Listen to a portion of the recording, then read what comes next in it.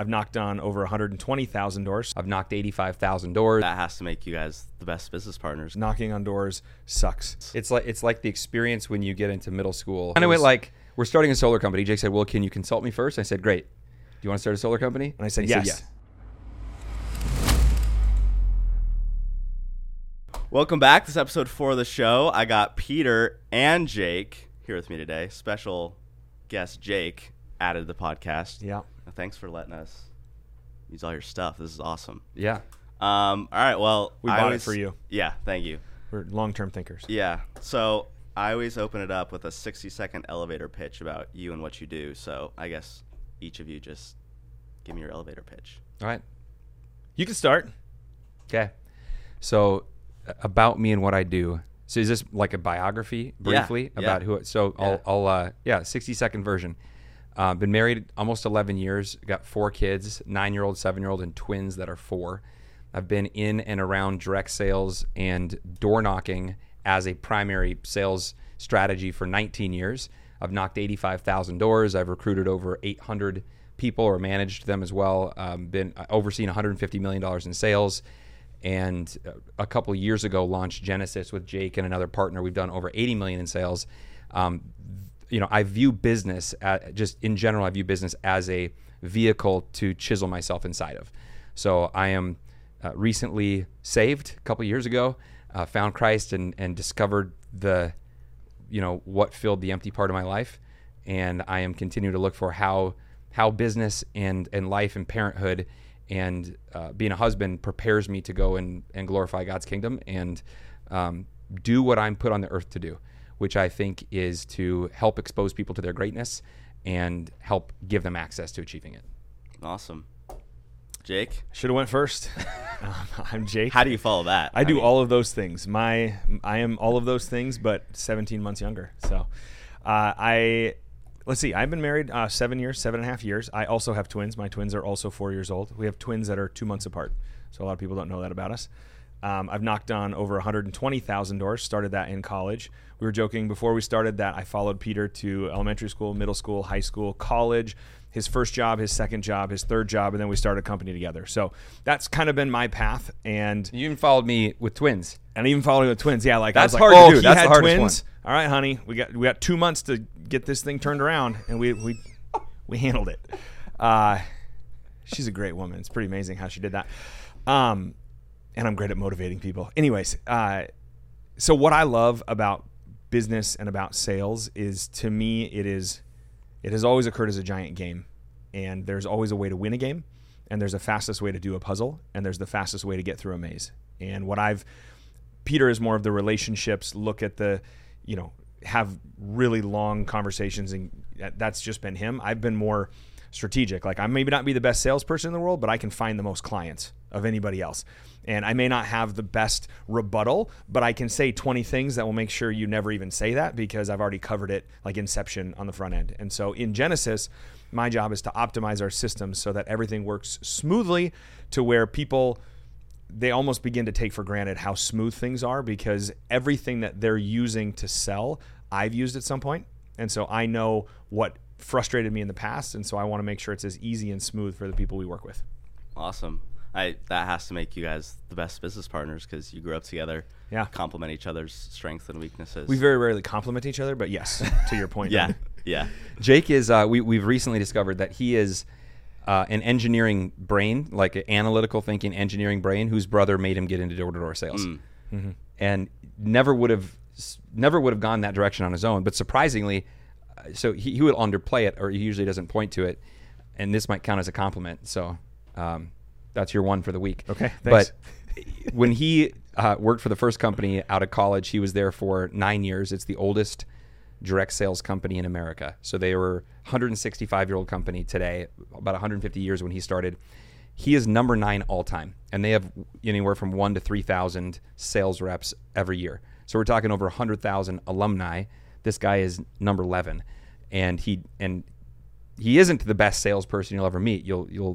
He's not bad by any means, but the systems and processes that he brought to sales and to his strategy made him legendary in that space and in my heart.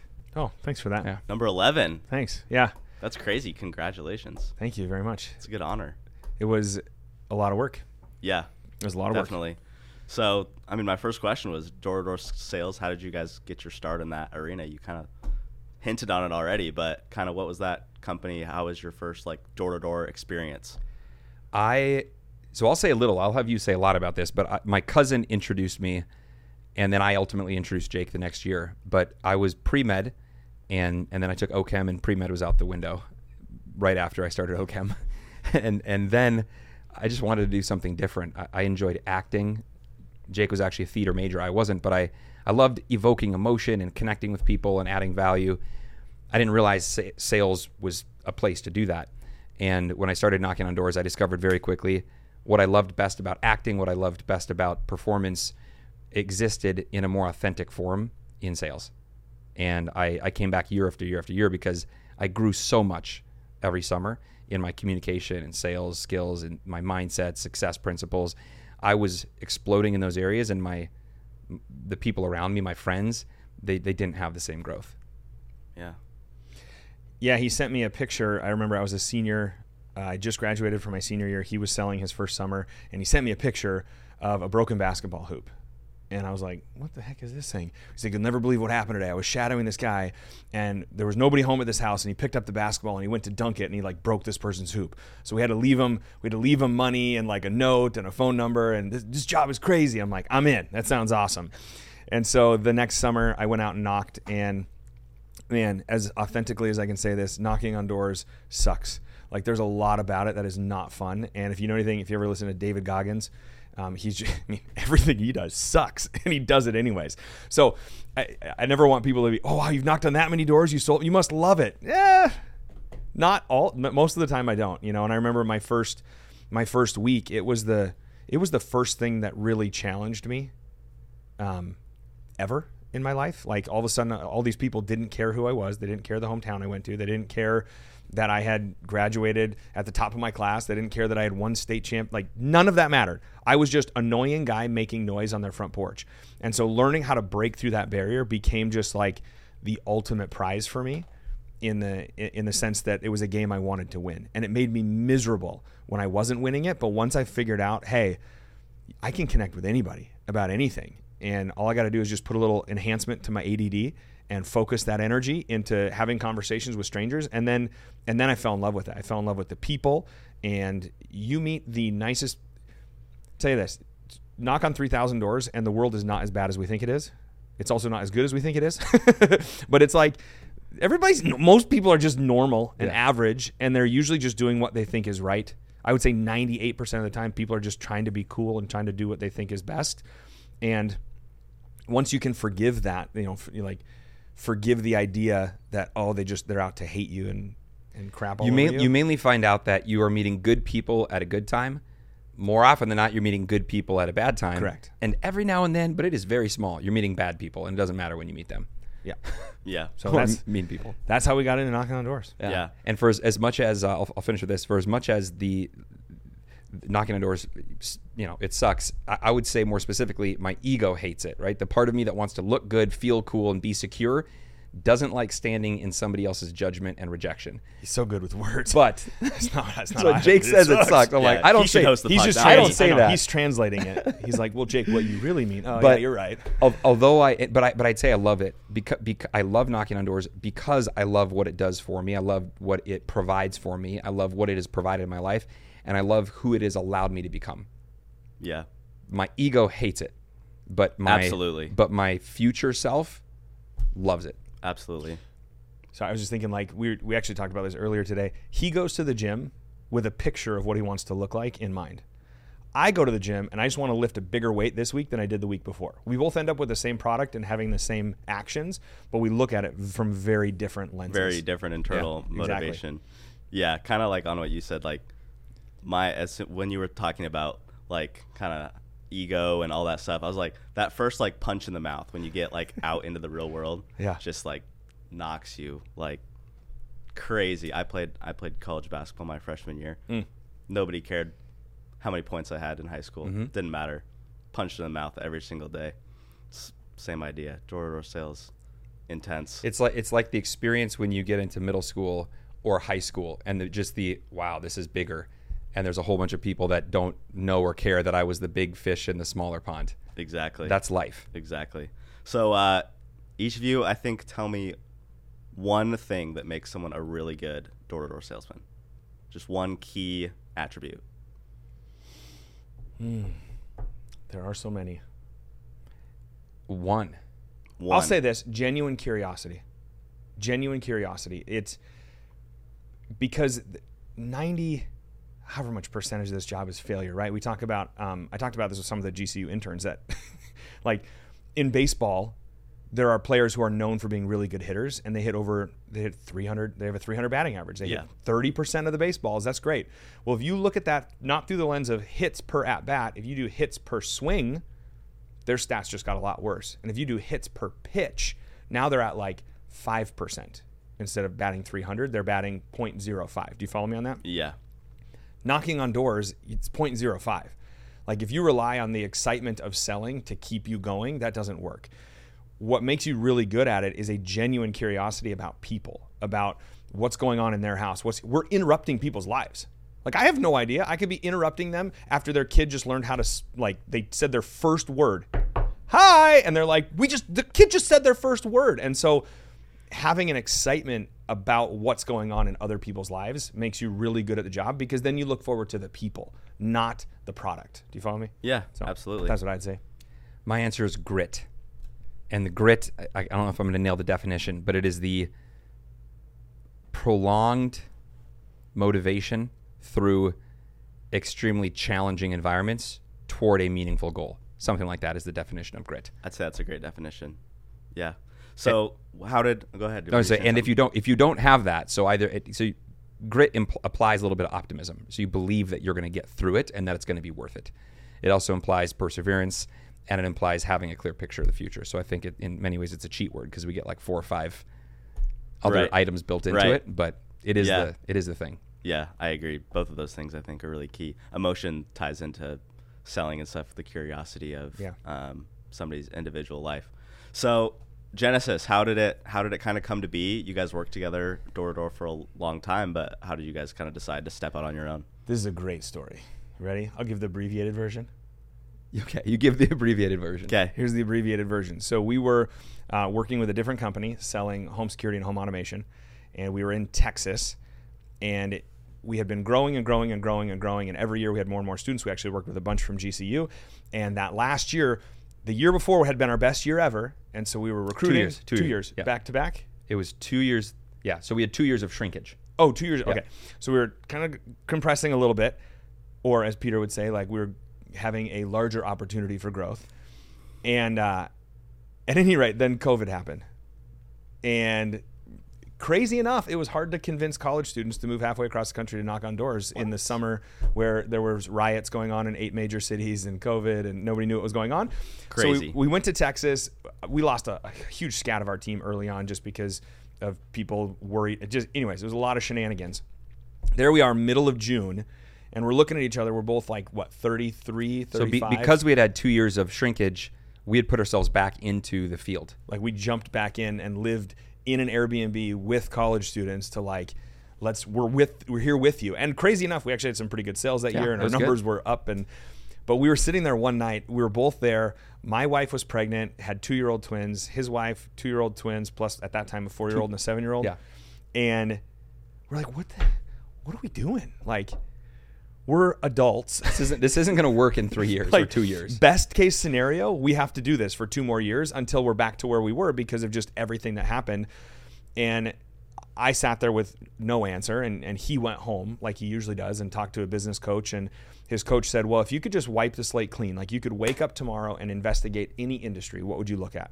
He actually, so to clarify, he said it was an exercise called the nothing exercise, and it was if the business you had now disappeared, if it was gone, your team, if everything was gone tonight, what would you do specifically at 7 a.m. the next day?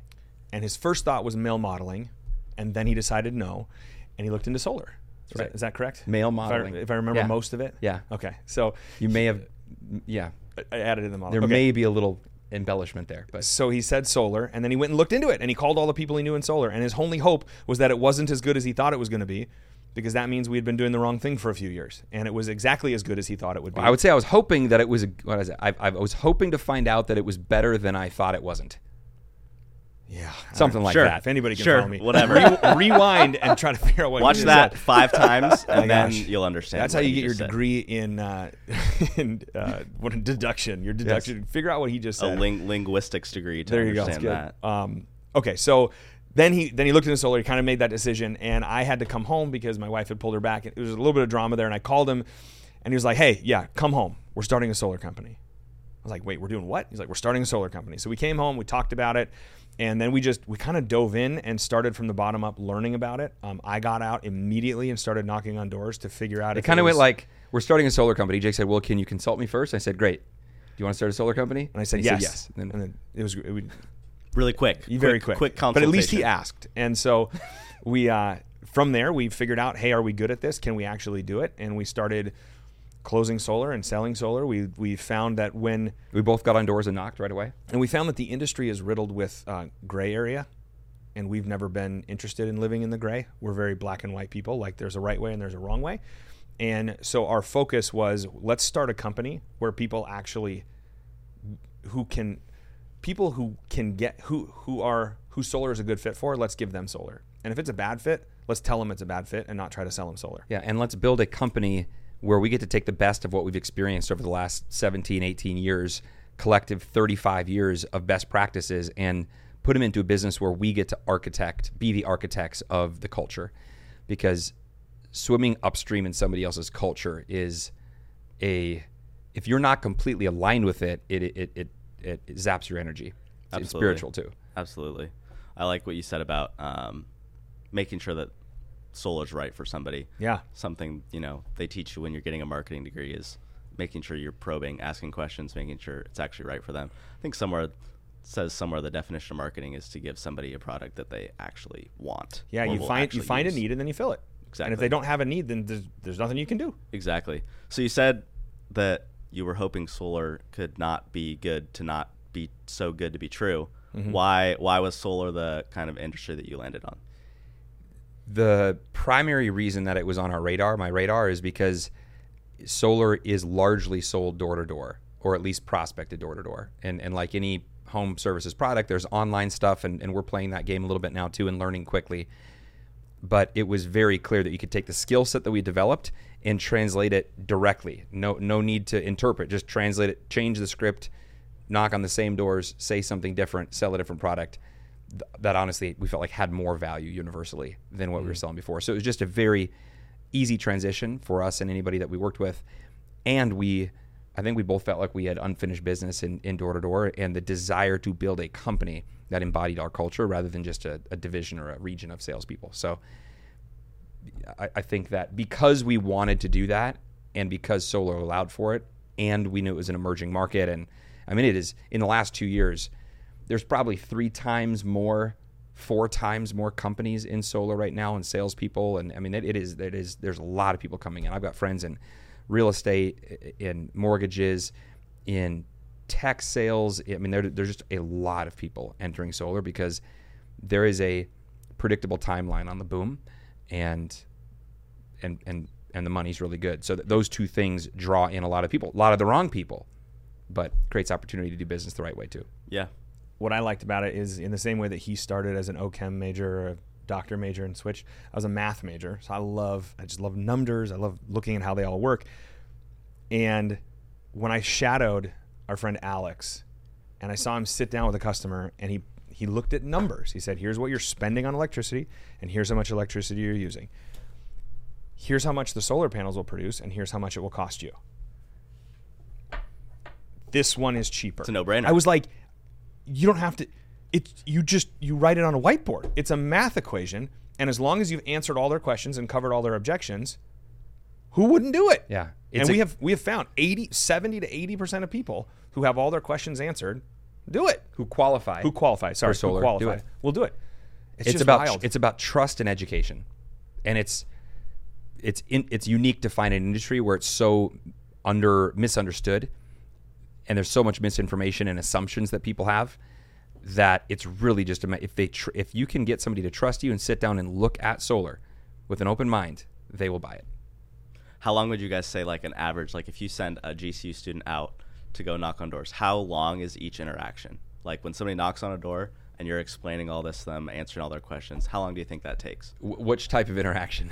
Like that initial. So there's a quick no. It goes a little like this. Hello? Hi, are you the homeowner? Yeah. Are you selling something? Yeah. I'm not interested. Okay, so there's that one. Yeah, So right. hopefully that answers that Exactly.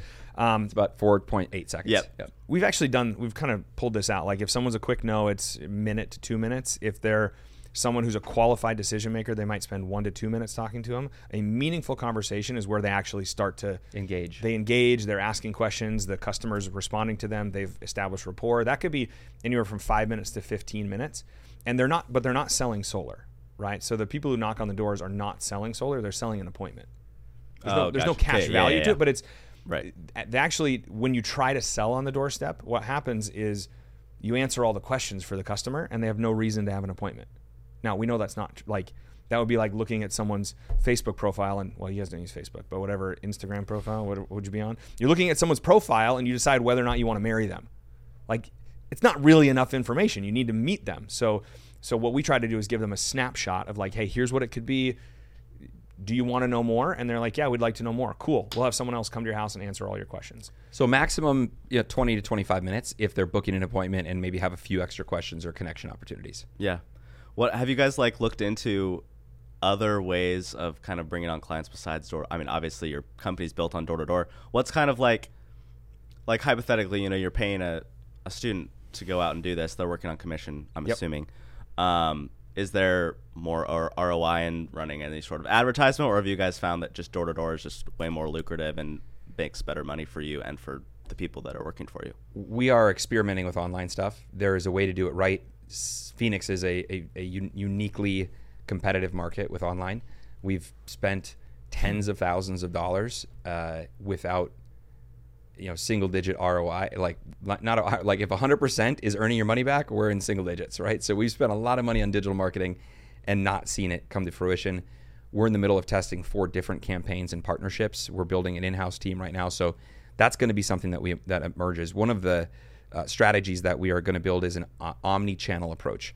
So the idea is when you are knocking on the door, this is a brand and a company that they have also seen online on their phone. They may have received a phone call about it or a text campaign. When you can become more omnipresent, it normalizes the brand, and you need like 17 to 18 brand exposures today to actually take action. So on the doorstep is one, and sometimes that's enough if it's a compelling conversation.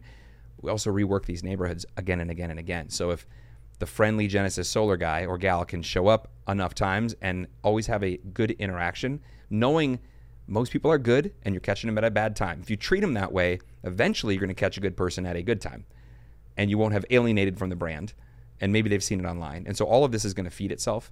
But we believe we've got to have multiple channels for lead generation. You never know. You never know when online leads are going to become non-viable because of competition. You never know when COVID part 2 happens and craziness ensues and maybe there's restrictions on door knocking. You don't know. So we want to make sure we're building multiple channels so we always have great opportunities for the people that we're working with. Yeah. Yeah, we were actually, me and Christian on the way over here, we were talking, he was talking to one of the entrepreneurship professors at GCU. What was it, Christian? Like some sort of barrier to entry for email marketing.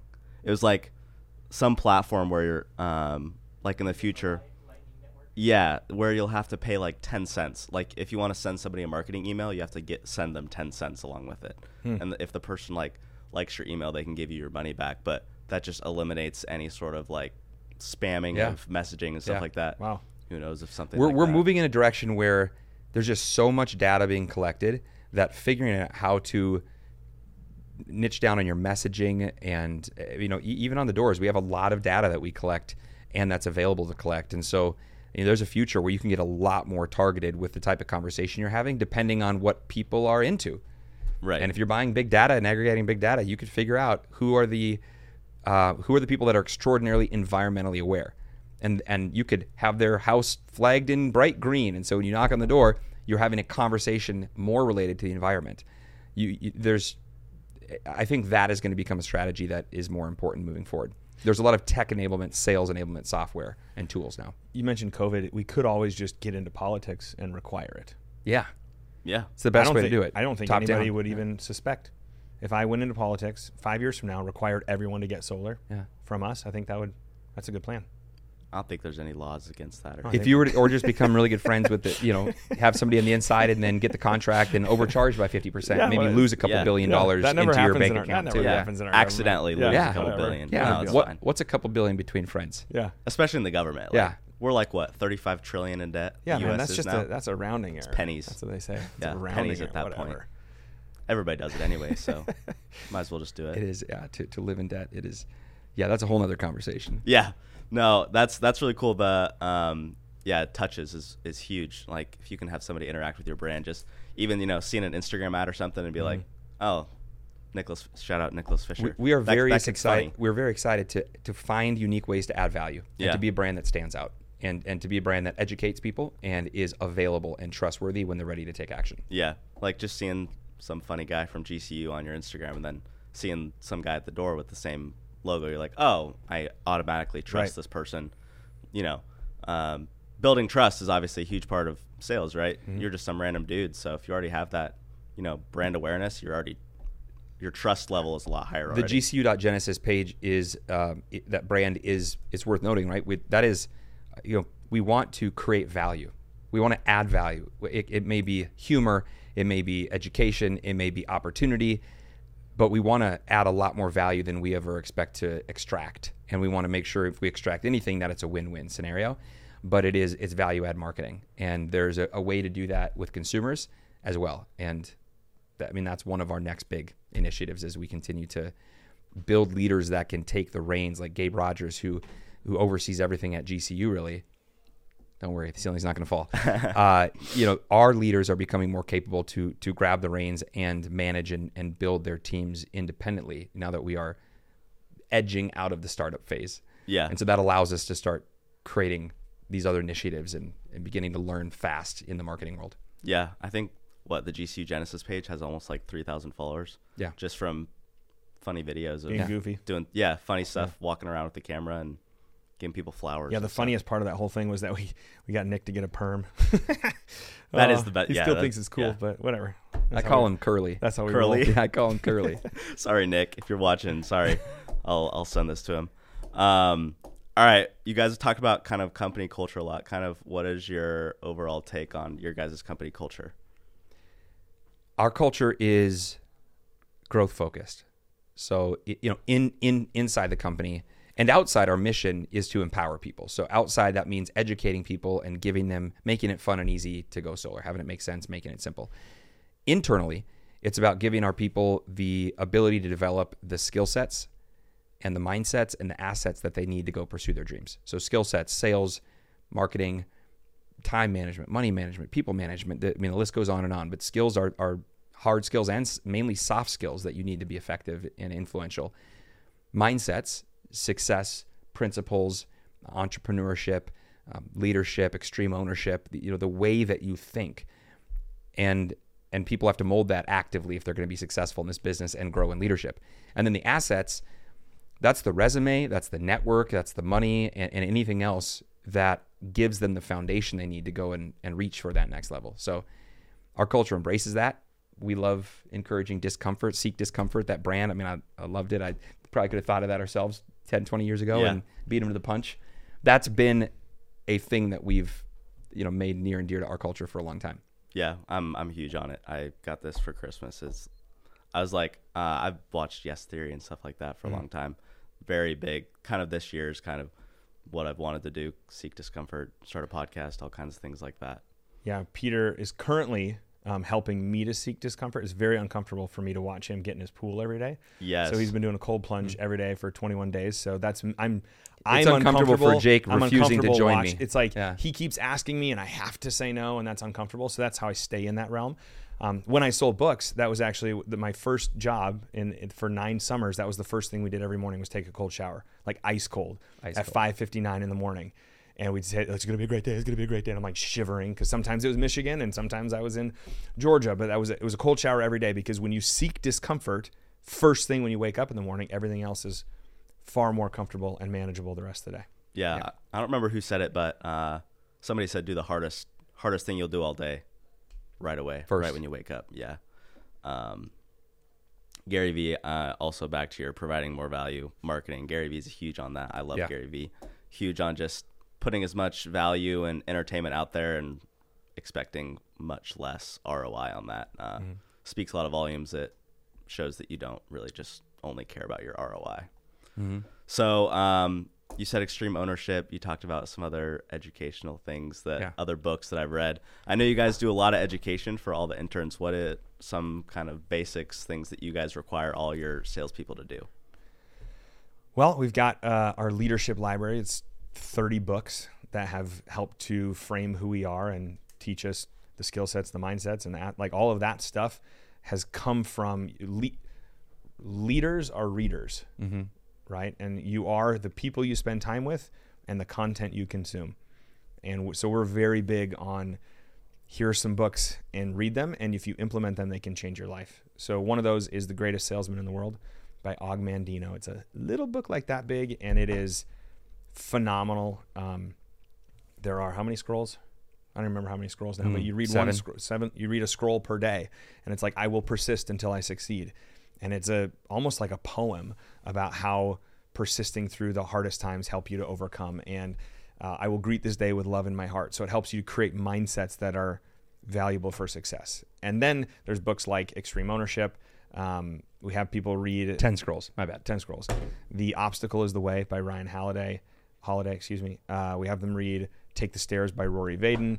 And then as you go further in leadership, we give you different books to read, like The 5 Dysfunctions of a Team, to learn how to interact with the people in your organization. So we have a big, long list of books that we recommend people read. And then we actually have them give feedback and like write us a paper and turn it in and tell us what they got from it. And otherwise, I think a lot of people just listen to it in the background. And if they're not expected to talk about it and give feedback, sometimes it goes in one ear and out the other.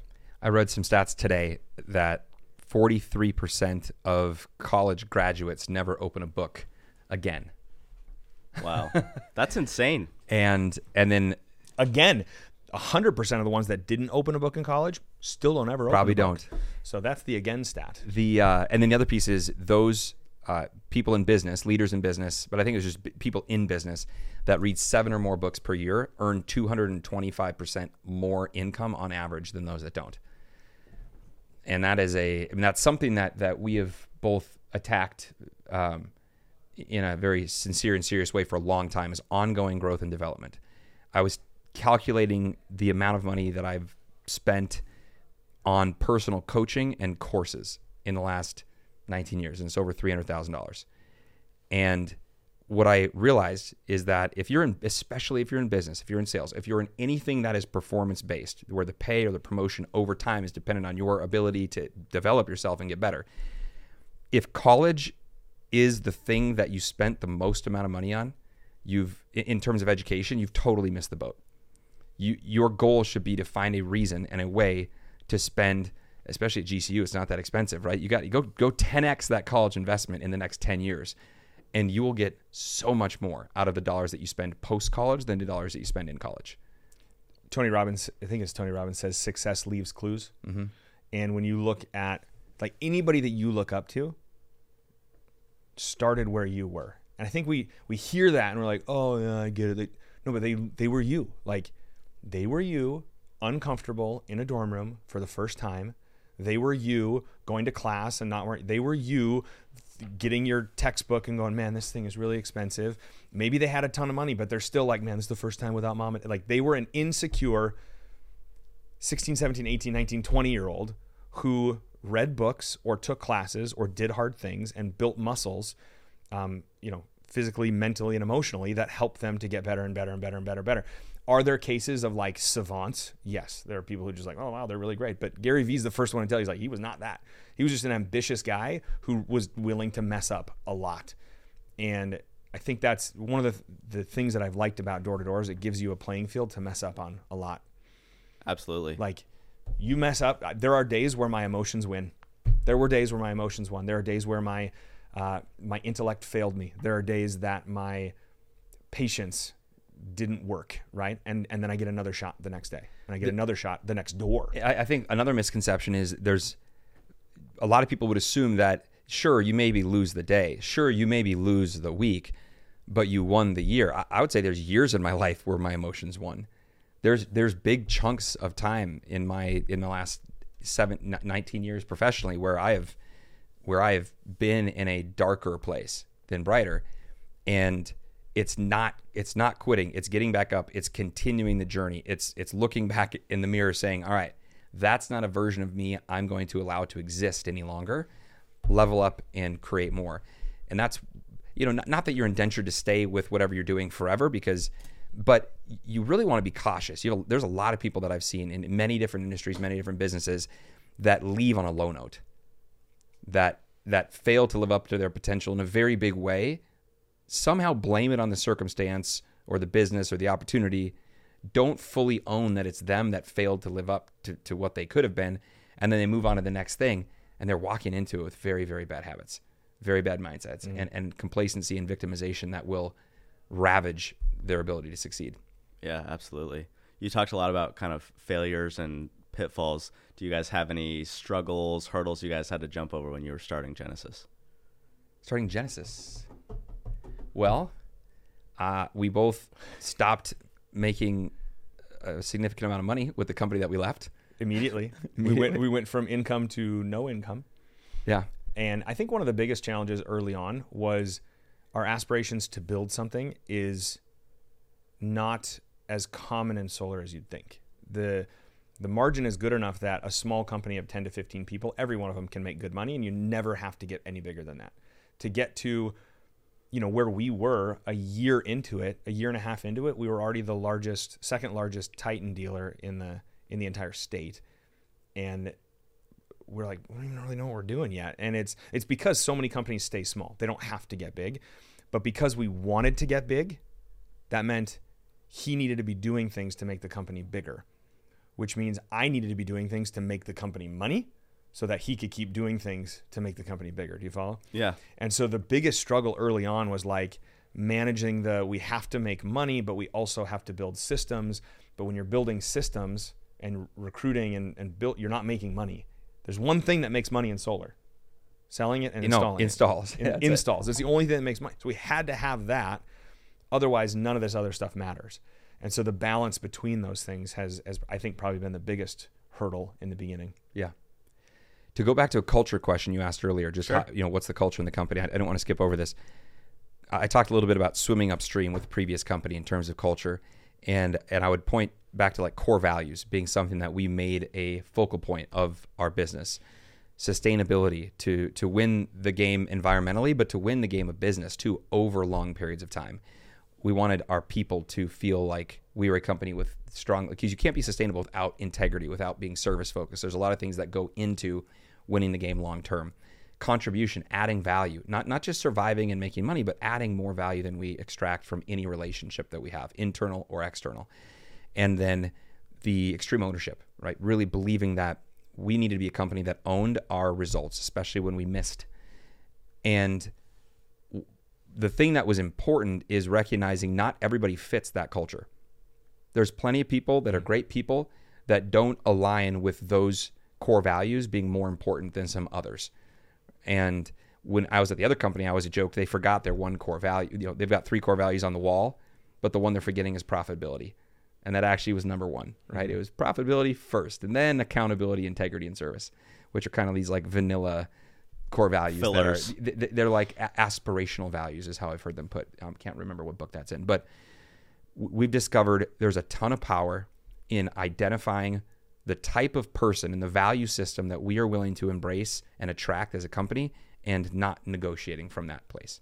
Yeah. And we didn't do it perfect right away, but we did learn quick. And for a long while now, we've just loved the relationships in the business. Business is so much like, it's a relationship. It's like dating, right? And if you're changing who you are to attract a certain type of person, but you're compromising on your values, ultimately there's no long-term play there. You're going to be miserable. It's not going to work out. And then you're going to, oh, what happened? It's like, well, you pretended to be something you weren't. And we've always had underlying core value. It wasn't even hard for us to figure them out, because it's like, this is how we grew up. This is what we believe in. Like, take ownership over what you do. They're not better and worse than others, but they are who we are. They are who we are. And so we stuck to them, and we want people attracted to the job who are attracted to that. And if they're not attracted to that, we're totally okay with them interviewing and working elsewhere. Yeah. Yeah, I think people see a lot of value in that. You know, sticking to your values, sticking to your guns, doing what you feel like you should be doing. Mm-hmm.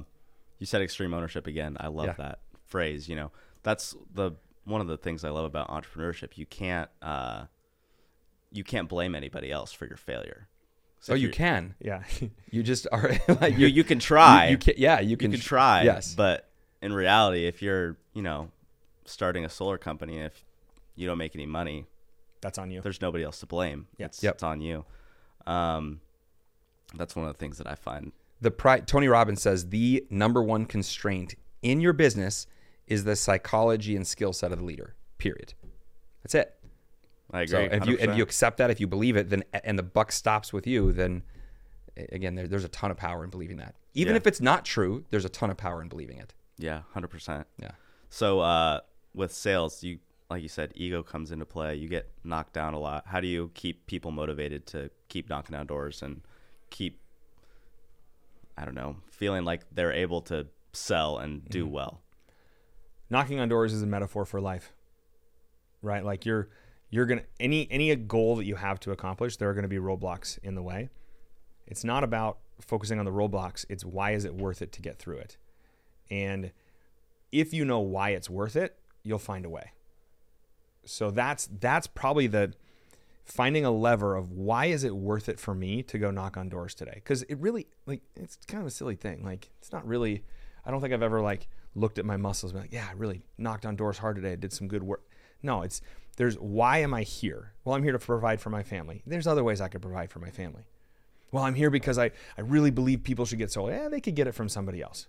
So why am I doing it? Well, I'm doing it because I know who I want to be in 10 years and what I want to accomplish. And that version of Jake 2.0, doesn't exist now. And so I know what's between Jake 1.0 and Jake 2.0, and I'm going to go get it right now at this door. And maybe it's confidence. Maybe it's the ability to overcome an objection. Maybe it's the ability to talk a little bit slower. But I know that I need it to get to here. And if this is important enough, you'll do anything. Yeah, for sure. Do you know who Alex Hormozi is? Absolutely. So Alex has, he's a person that sometimes my ego has a problem looking up to somebody who's younger than me. And I think he's younger than me by a decade or so. Is he really? Because I think he's 27 or 28, I believe. Really? I believe. Maybe he's 33. Anyways, he's a little bit younger. Yeah, you tell me. We got the power of the internet right here. But I know that he's younger than 38. I do not have a problem looking up to and learning from Alex. He's got a brilliant mind. He's done some amazing things. One of the things that he says is that screaming affirmations in the mirror is not the path to self-confidence or self-image. He says you've got to have a stack of evidence that you are who you say you are and to outwork your self-doubt. That's door to door. Mm-hmm. He posted that on LinkedIn today, by the way. Today he did? He did, yeah. He posted that picture, that tweet today. I was literally scrolling on the way here. He is 30. Yeah. He's 30. There we go. I thought he was a lot older than that. I did too. He's very wise. It's the beard. Very wise. He's got a beard. Yeah. Tree trunk legs. Yeah, he's huge. Yeah. He's huge. The body and mind, you were talking about that earlier.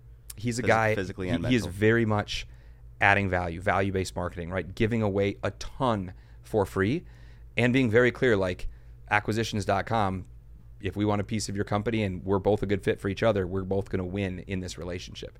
But he adds value in the front end without taking anything or even asking for anything. It's pretty genius. Yeah, the beginning, I've watched a couple of his YouTube videos. The beginning of his videos, he always says, like, my name is Alex Hormozi. I'm never going to sell you anything. And then he gets going. Yep. That's wild. It's wild. You can take off, by the way. I got to peace out. Yeah. Okay. So thank you guys. You bet. This is fun. Yeah, it was nice to meet you. Thanks for being the third wheel. That's awkward. The surprise special. That's just kidding, dude. Clickbait right there. The third week. Special surprise special You're guest. the guest. yin to my yang. I'll see how By many. popular demand, Peter Swenson. I'll and see how special many. guest. Exactly. I'll see how many Other- adjectives I can Other throw in guy there. at the office. Super awesome special Yeah. engineer guest. Yeah. The face and the body. The face. The face of of the body. Genesis. All right. All right, Cheers. see ya. Good Nice to hang meet out, you. man. Yeah. Thank you. Okay. Ciao, everybody. All right. Now the podcast really starts. Now we get going. Now we really get into it. Oh, he's still here. Ring Central? Yes, I need a lot. All right. Let's see. I can scroll down to where I was actually going to start. Beautiful.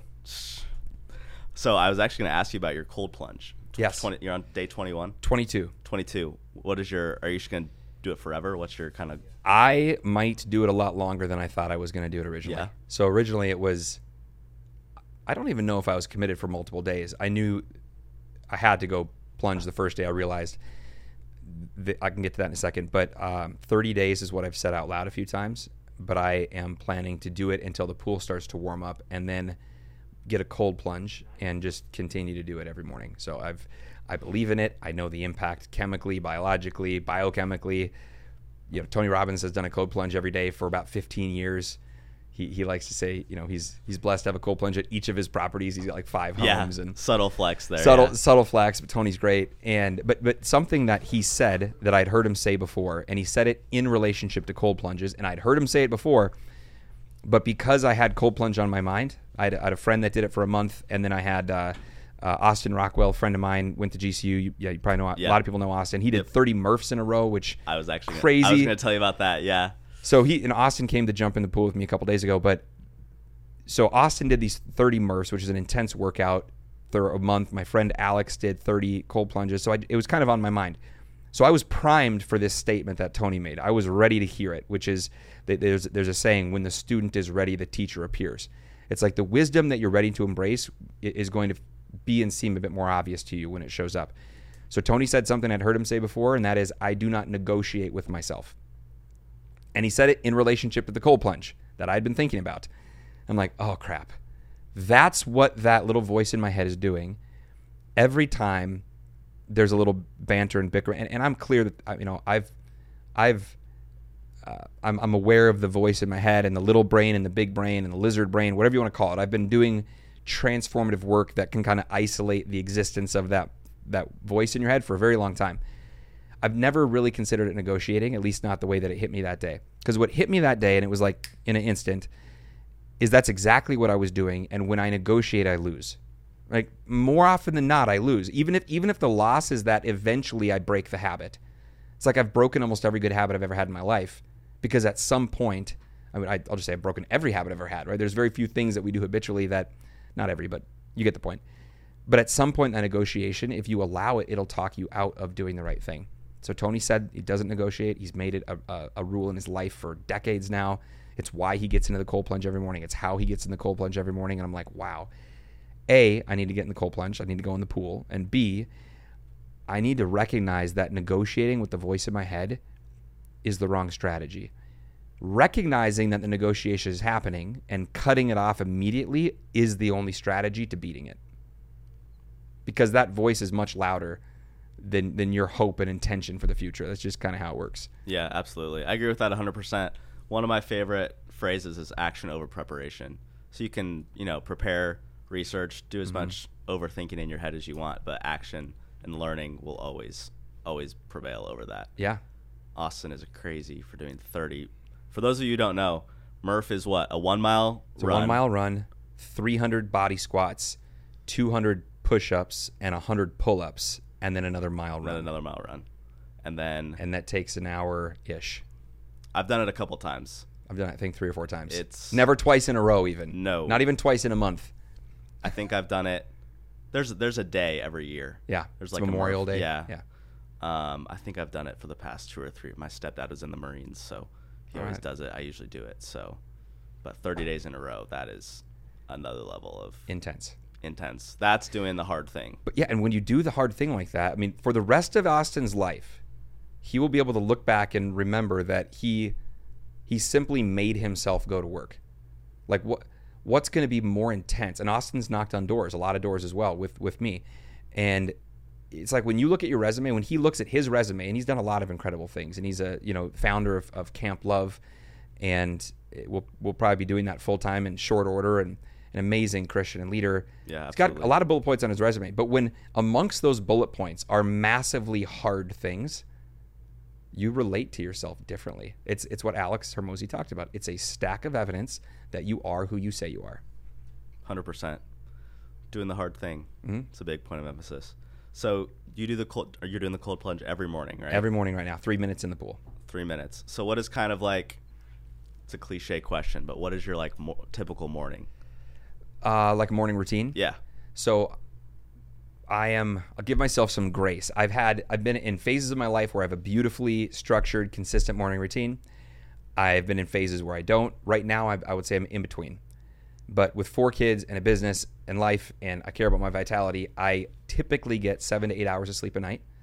Probably closer to 7 right now. I'm up at 5:30. I don't jump in the pool right away. That's usually like at 6:30. Let's say 50 to 60% of the time, I'm reading scripture. I did a Bible in a year ago. I'm halfway through, so I'm That's intense too, yeah. I'm halfway through my year journey a year in, but I'll get there. And then I journal in my whatever this thing is called. I forget, this little fancy notebook thing. So I love those. I journal in that, meditate and pray. These are all probably about 50% hits right now.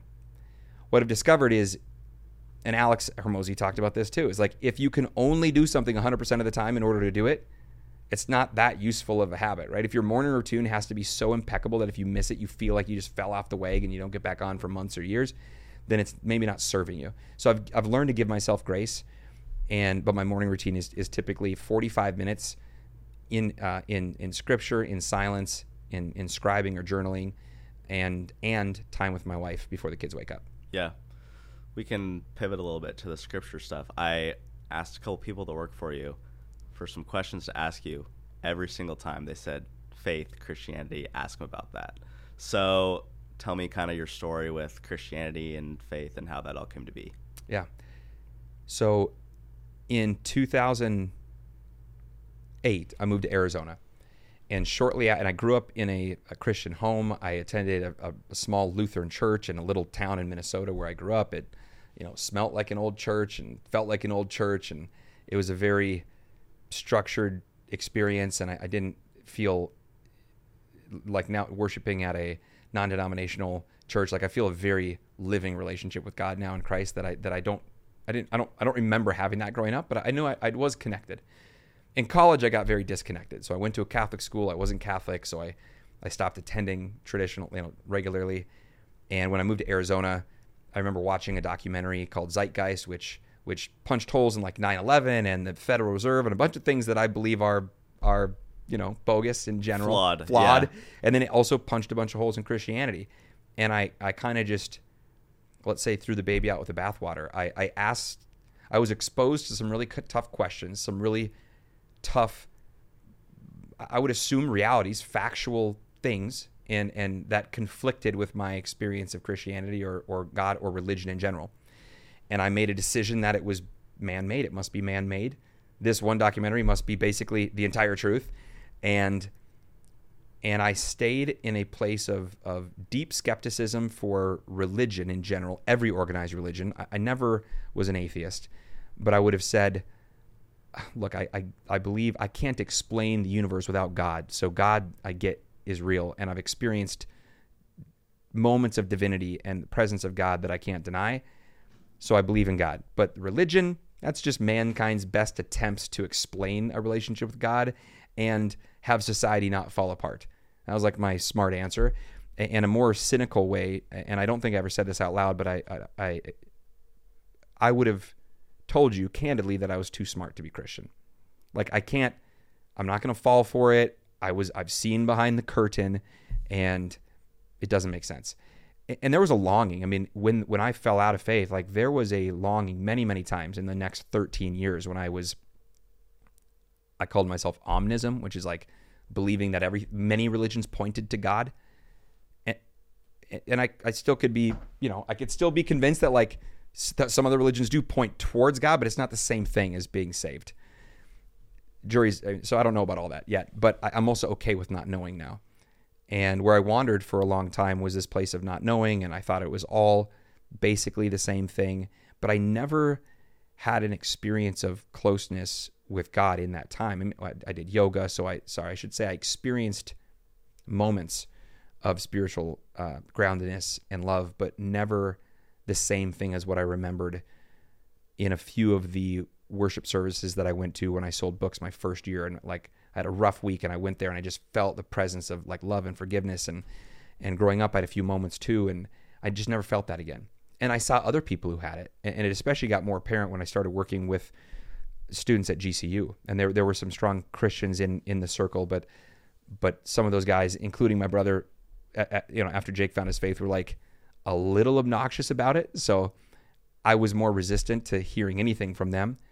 And working with students at GCU is it's not a small part of my journey, because I saw these like young, grounded, on fire for life and business and Christ humans. I'm like, I wish I could have that again. And I noticed, of course, other leaders, renowned leaders, world, like there's just a ton of, maybe not world leaders as much, but there are a lot of leaders in business and in life that are grounded. In fact, most of them have a strong spiritual relationship or practice. So at some point, I realized that there's far more high-end effective leaders that have a grounded spiritual practice than don't.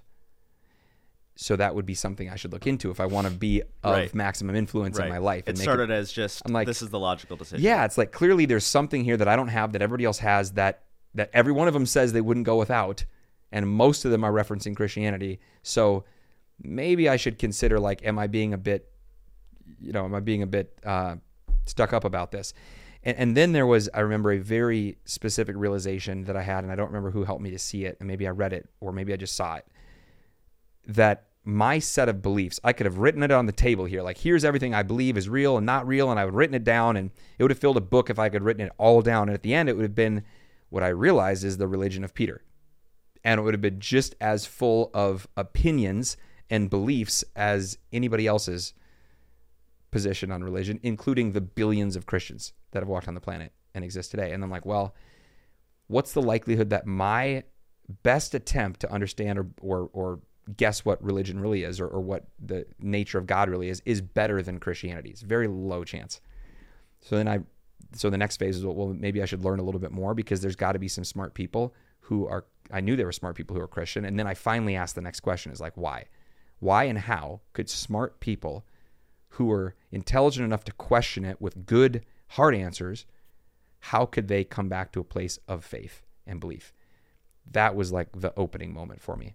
And I read, so the order of my transformation at this point happened pretty quick. I read More Than a Carpenter, which is a short book. I can't remember who wrote it, but it's a short apologetics book that one of our current employees and former employees and friends, Peter Klein, gave me. And that I got exposed to, the nature of all the biblical historical documents, and like just the general apologetics, that there is more, I'm not going to get the words right, but like there is more records of the Bible.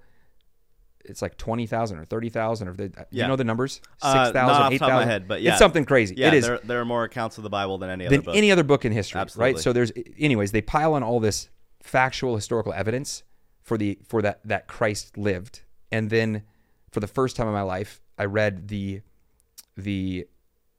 only three choices you have in accepting if Christ lived, one of three things had to be true. And this is like, it got to me psychologically, philosophically. I'm like, okay, you do have to choose. He was either a lunatic saying crazy things and a crazy human saying crazy things, or he was a liar saying things that are intentionally false, or he was the Lord and the Son of God. And there is no fourth option. There is no version where he's just a really good guy, because all of these documents all corroborate that he's saying the same things. And at that point, I'm like, oh, I don't get to just say that he's a good guy pointing towards God. He's either crazy, or he's a liar, or he is God. And those are the only three options. So that's when I'm like, holy crap. How do I get further? Because I still wasn't further.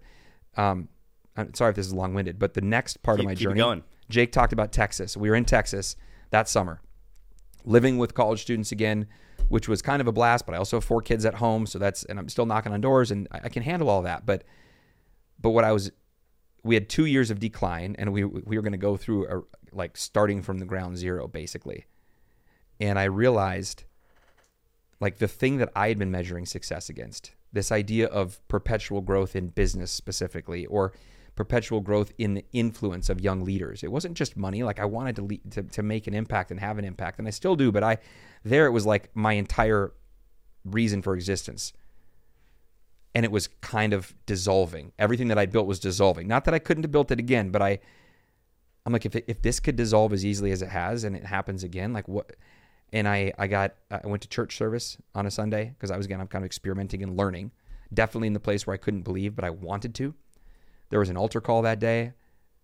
As usual, for over a decade, I felt compelled. Turns out that's the Holy Spirit just kind of whispering to you. Like I'm like, man, is that if I just get in the water, then will I believe that? But I never thought I could, so I didn't go again. But I was taking a shower later that day, cold shower actually, in Texas, so it wasn't that cold in the summer, but taking a cold shower, jamming out some meditative music, and I was just overcome with emotion, overcome with a desire to let go of control. And so I got on my knees, naked in the shower, hands up, and I said something that I thought was silly, but I'm like, this is what you're supposed to say. I'm like, all right, I surrender. I give up, God. You can have me, whatever that means. I don't know how to believe, but I'm ready to learn. And then nothing happened, right? It wasn't angels and trumpets, nothing like, but if it was 13 years to like get on the field and get to the 50-yard line, like that was me crossing over. That's when I took one step towards like faith. That's when for me it was surrender. I always assumed you'd have to believe and then surrender. Like, oh, I'm a believer, I surrender my life to you, God. For me, it was the opposite. And I think for a lot of people it is. I think there's a lot of, man, and if I could go back and help my college self to understand how much peace I would lose by not surrendering to God. So after that, so remember, I still don't believe in all of the stuff, but I'm done trying to be right about it. Then I read C.S. Lewis' Mere Christianity, and he obliterated the roadblocks I had in my mind. And it's a beautiful book, and I can't believe I hadn't read it before. And I actually read it on the way up to speak at Camp Love, and I spoke on ministry in the marketplace, even though I was like not even really a Christian, but I did know that it mattered. And on the way up there, it's a blizzard, and I'm listening. Like, I'll just never forget that drive. It's a blizzard. It was crazy. And C.S. Lewis is like unpacking. This guy who's been in the grave for years, right? He is unpacking and demolishing the barriers I had to faith. And he went from explaining, is there a good and an evil? Is there a right and a wrong? To, if there is, given that there is, who is it that makes that? And okay, then if it's a God that makes that, is it one God or many gods? And then, okay, if it's one God, what's the nature of that God? And then what's the nature of our relation to that God? And then how would you have a permanent relationship with God? And gets to this justification, philosophical justification for the existence of Christ as access to relationship with God. Like, blew my mind.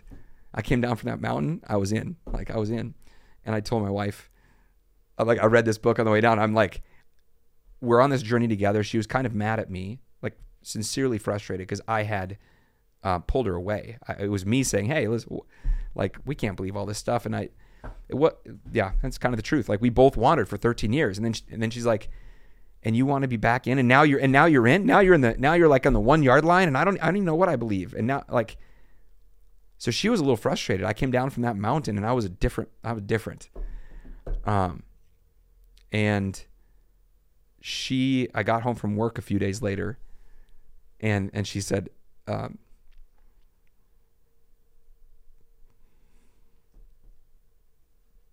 I read Mere Christianity. It's a really good book. I'm like, I know, it's really good. She's like, no, it's a really good book. I got on my knees and gave my life to Christ today. Awesome. Yeah, it was pretty cool. And I would have thought that this is the stupidest conversation to have a decade ago or 5 years ago. But I was so concerned about being right that I didn't ask myself a very important question, which is like, what if I'm wrong? And what am I missing? Because there have been so many other people that are smarter than me that have spent their entire lives in the question and the search for God and came to the same conclusion. Like, do I want to spend my entire life and realize at the end that I missed one of the most beautiful parts of it? So now I get to experience that and learn about it, and I'm growing in my faith all the time, and I feel like I'm surrendering to God and to Christ on a daily basis when I remember to. And it's been amazing the grace that I felt, the forgiveness that I felt, that I've been able to give myself. I'd say that's a surprising part for me. Out of many, many surprises, like I've discovered the ability to forgive myself because I experience forgiveness from God.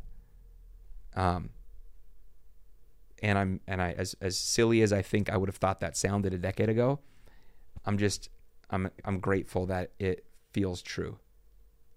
Yeah. And for all the questions I don't have answered, I recognized there is no version of faith that is certain. Meaning, you could claim certainty, you could feel certain, but faith, the definition of faith is the absence of certainty. Absolutely. Right? It requires taking a leap. And so every person who's ever walked on the planet, except for Christ, has had to make that leap. Even Christ had to make that leap, I think, on the cross to some extent. And so why wouldn't we have to? Exactly.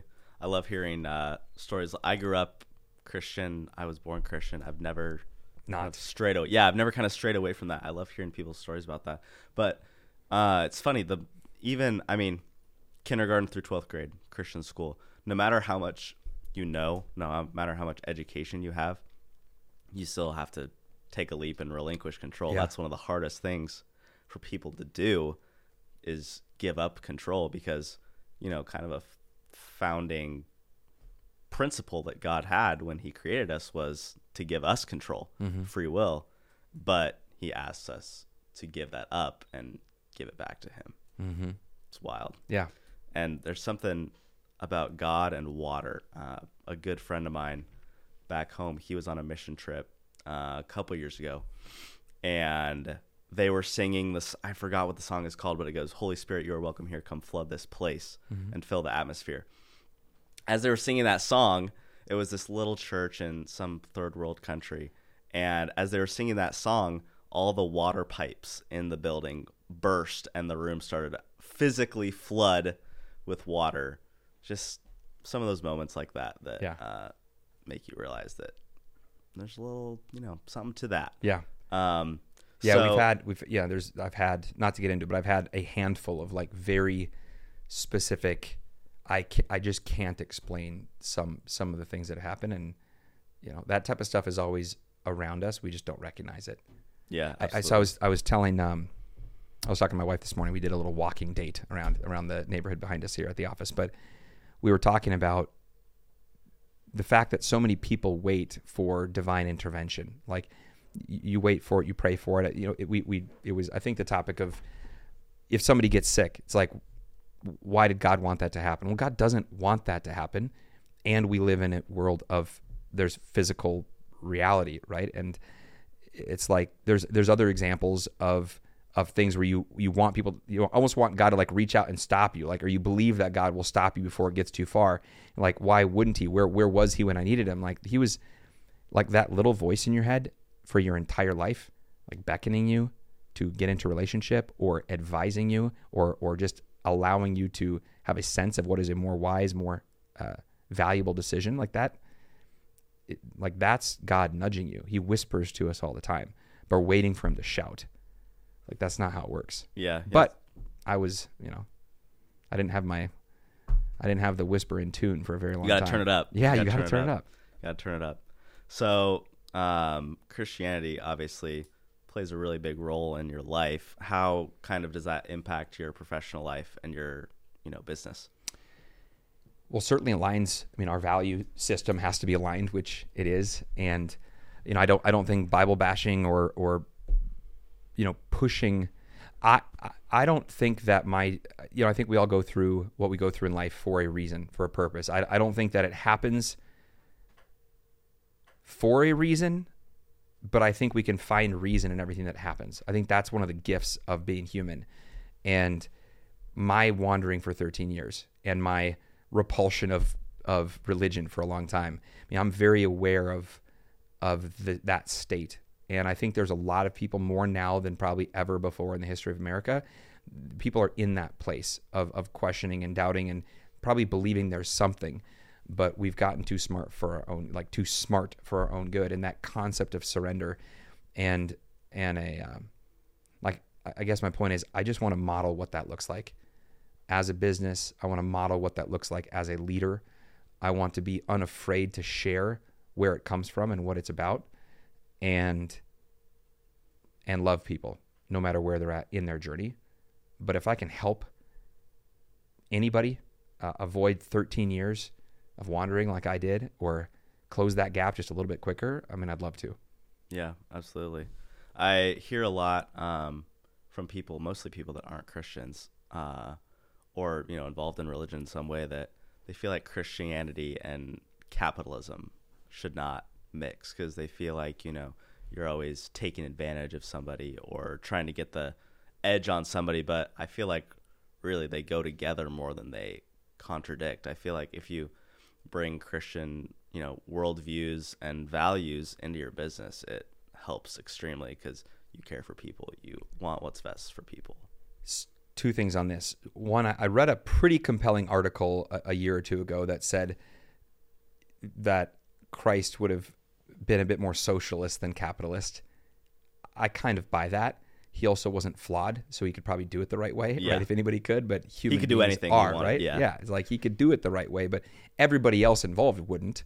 That's the problem with socialism, is the humans that are involved in running it. Right. The other thing I would say is, America, I went to Africa on a mission trip recently, to West Africa and to Togo, French-speaking, voodoo worshiping. The birthplace of voodoo was Benin and Togo right there. And when you go to a place that is not founded on Judeo-Christian values, and you see a worldview that is kind of upside down in many ways from us here, not that people weren't happy, but is very different in terms of what mattered most, their concept of risk, love, family, sacrifice. They're just different. America was founded on Judeo-Christian values. I mean, if there's ever been a country or a society more aligned to, I think the way in which the Bible has taught us to operate as a society, it's America. And America has created more opportunity and freedom and wealth in the world than any other country previously. And we have the capacity. Now, it has to be of free will. That's capitalism, right? It's not forced. It's of free will. But I think we need more Christianity and capitalism, more real Christianity and capitalism. I mean, I think that's the answer. I think there's a lot of people that call themselves Christians that operate in ways that are not Christian. I've met a tremendous, I'm not like in the door-to-door space, there are a lot of people that I know and people that I know of through third party that cross lines that should never be crossed and go to church on Sunday. Like, it's just too acceptable. I think it's like we're getting caught up in pop culture and society and the physical things and things of the flesh and the money and the cars and the house. It's okay to have nice things, but people pursue that. They worship that, and then they do things that are very much not Christian. So I guess if you found a strong Christian leader, more often than not, I think they're doing a lot more good. Yeah, I agree 100%. More Christianity is never going to be a bad thing. I mean, it sounds kind of like I just became a Christian, got on the bandwagon, and maybe some of that's true. I'm not like I'm sure some deep subconscious stuff, and now I want to like validate my belief. But man, if we're not in a spiritual war right now, in a way that we never have been, at least that we haven't recognized for ages. I mean, we're like literally people dressing up as the devil, and you've got child stuff and just the sexualization of the culture and women, and even men now, and men that call themselves women. Like there's a lot going on. It's never sounded more like Sodom and Gomorrah than it does right now. And like, I don't know what that means, but I know that faith can answer a lot of it. And I am glad that I'm secure in my faith now, because I don't question what side of that I'm on. And I love everybody, even the ones that are in the middle of the mess. But we need more strong Christians and specifically more strong Christian leaders. We don't need more governors. Like, yes, there's some freedoms that DeSantis has done well, and everybody's kind of a fan of him right now. But we need community leaders. We need stronger leaders at every level of every community, and ideally with strong faith. Because if everybody's aligned in faith and values, like things are going to work out. Yeah, absolutely. Put me on a soapbox. I'll rant. Do it. Keep it going. No, I agree 100%. A good phrase that I like to keep in mind is love them anyway. Yeah. Doesn't matter who somebody is or what they're going through. Everybody's going through stuff. Sometimes people react in a certain way to something, some sort of stimulus that they're receiving. But it doesn't matter. Love them anyway. they'll figure it out. Whatever they're supposed to do, they'll do it. And yeah, back to like this country, like I feel very blessed. And anybody that lives in America should be extremely blessed that we live in a country that says "In God We Trust" on our currency. Right? It's For now. For now, hopefully that stays for the near future. But yeah, I mean, if that's not Christianity and capitalism right there, what else is? It's just not about. I'll fit. Well, to put a bow tie on at least my long monologue on faith. Yeah. Something that my pastor I've become close friends with says a lot. Is like we don't need to go spend a day at church. You don't need to go hear the pastor preach or share the message. Like what we need is a moment in the presence of God. We don't need religion. Religion in general, Jesus was anti-religion in many, many ways. Like we are just yearning for a real relationship with God, and the access to eternal relationship with God is through Christ. So it's like you keep it very simple. Absolutely. That same friend that went on the mission trip, he's very he's very anti-denominational. So he doesn't like to identify with a denomination. He's like, there's no point. Yeah. There's no point in saying I grew up Seventh-day Adventist, I still am. There's no point in saying you're a Seventh-day Adventist. That might have some differences to somebody else or whatever your denomination you identify with, but we all love Jesus, right? It's all the same. So I kind of fit into that mold a little bit too. It was interesting for me I said I was done, but I got one more thing. It was very interesting for me to discover why I would love Jesus. Like that it's not out of a sense of obligation. It's out of a sense of appreciation. Yeah.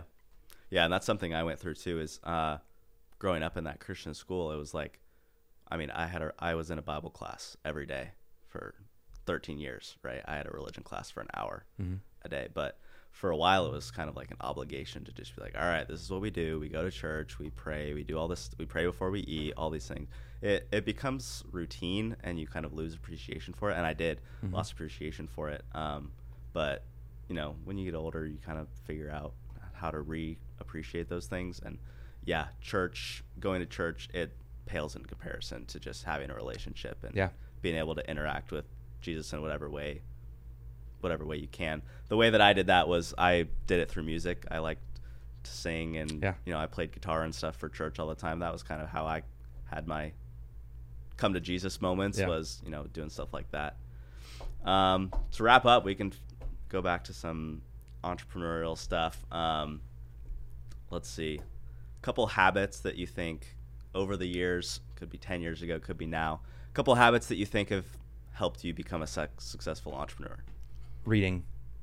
Education. Reading, I'll expand it. So reading is uniquely good, but reading audiobooks, podcasts, there is a term called an autodidact, which is a self-led learner. So I somehow became an autodidact, right? The vision I had of myself, of my future self, demanded that I become a lot more than who I was. And through experiences you'll learn, but you're going to learn slow. You read and you discover the wisdom that other people have to offer, and you can transform yourself fairly rapidly. And so learning and understanding, because I did this very poorly in high school and college, which is why OChem was a mess. I was not there to learn. I was there to pass. In high school, I didn't work super hard, but I still did well. In college, I didn't work super hard. That didn't go as well, but it was, I still got through no problem. You get to the real world, and it's not how that works when you're in the game of entrepreneurship, sales, or leadership. So I discovered the power of learning and developing myself through the wisdom of others. Yeah. That's I'll just leave it. That's the only habit that really, if you do that, every other habit starts to show up. It's like if you expose yourself to these tidbits of wisdom, at some point you have to start taking action. Yeah. What is book and podcast number one for business entrepreneurship? Oh man. One of each. Okay. If you had to pick. So for entrepreneurship? Sure. Or you can do one of each. One for business in general, one for entrepreneurship. Man, here's the thing that I wish I always had a super quick answer.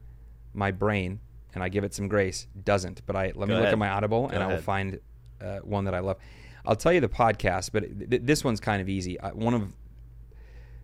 There's two people that have had a deep influence on my development in the last few years. Specifically, like one is Patrick Bet-David. He runs Valuetainment. He built a 20,000 agent life insurance company. I do coaching with him. He DM'd me this morning back. So like we have a slight affiliation, but I go to his events, and like I've learned a ton about entrepreneurship from Pat, and I've been closely following him. I've gone to all of his live events for the last 4 years now. I was doing that before we launched Genesis. It's one of the reasons I was able to, is because I had spent 2 years, long story for another day. Short version is I thought I was going to build a tech company 4 years ago. I blew $250,000 of savings. I found Patrick Bet-David. I learned what it meant to be a CEO. By the end of my learning, I realized I was an awful CEO and I'd blown $250,000, but I was ready for the next thing, which became Genesis. But Pat has been a huge influence. And then Tony Robbins. Tony Robbins is a special human being who's got access to like psychological, philosophical, and tactical strategies to help enhance your life and make a difference for others that just don't exist anywhere else. Absolutely. His stuff is amazing. So Patrick Bet-David, Tony Robbins, those are the people. In terms of the books, I've read a ton, but I don't even know that I could give you. I probably couldn't honestly tell you one that I've read that I love more than others. But $100 Million Offers was awesome. That's more so about marketing. That was Alex Hormozy. Yep. I've probably taken down 50 audibles in the last couple of years. I could name some names, but sure, just rattle a few off. So I'll actually go to leadership. So John Maxwell, 5 levels of leadership or developing the leader within you. I'll skip the entrepreneurial ones and I'll say the leadership because that's going to help you in entrepreneurism. Absolutely. And it's going to make a difference in every part of life. Yeah. So one of the books any of our leaders read is Developing the Leader Within You by John Maxwell. And they came out with a 2.0 version of that a few years ago. Awesome. And that is one of the things I discovered is every principle on leadership that I've ever read, it's better to assume that it's true and treat it as if it's true. It's like a law of gravity. Yeah. And if you don't, you will learn otherwise at some point. For sure. Then what's kind of your biggest piece of advice for entrepreneurs? Somebody that wants to be an entrepreneur, start companies. What is the biggest piece of advice for somebody that wants to do that? I'll go with what I've just said. It's read more and learn more. Awesome. Yeah, because you can gain so much wisdom if you make that your job. Like don't do what I did and say, oh, I have a great business idea. I know it's going to work, and forego a whole bunch of advice and pour yourself, your time or your money, whatever it is, without doing the work to understand what you're getting into. Yeah. And I'm not saying don't, like, sometimes you want to take action right away, but I've definitely done that the wrong way too. Yeah. So that's all I got. Sweet. Thanks for coming, man. You got it. It was very fun. What are we at? Long. Wrap. A little over an hour. Beautiful. Good stuff. That's the longest one so far, I think. Cool. I appreciate you. You too. Yeah.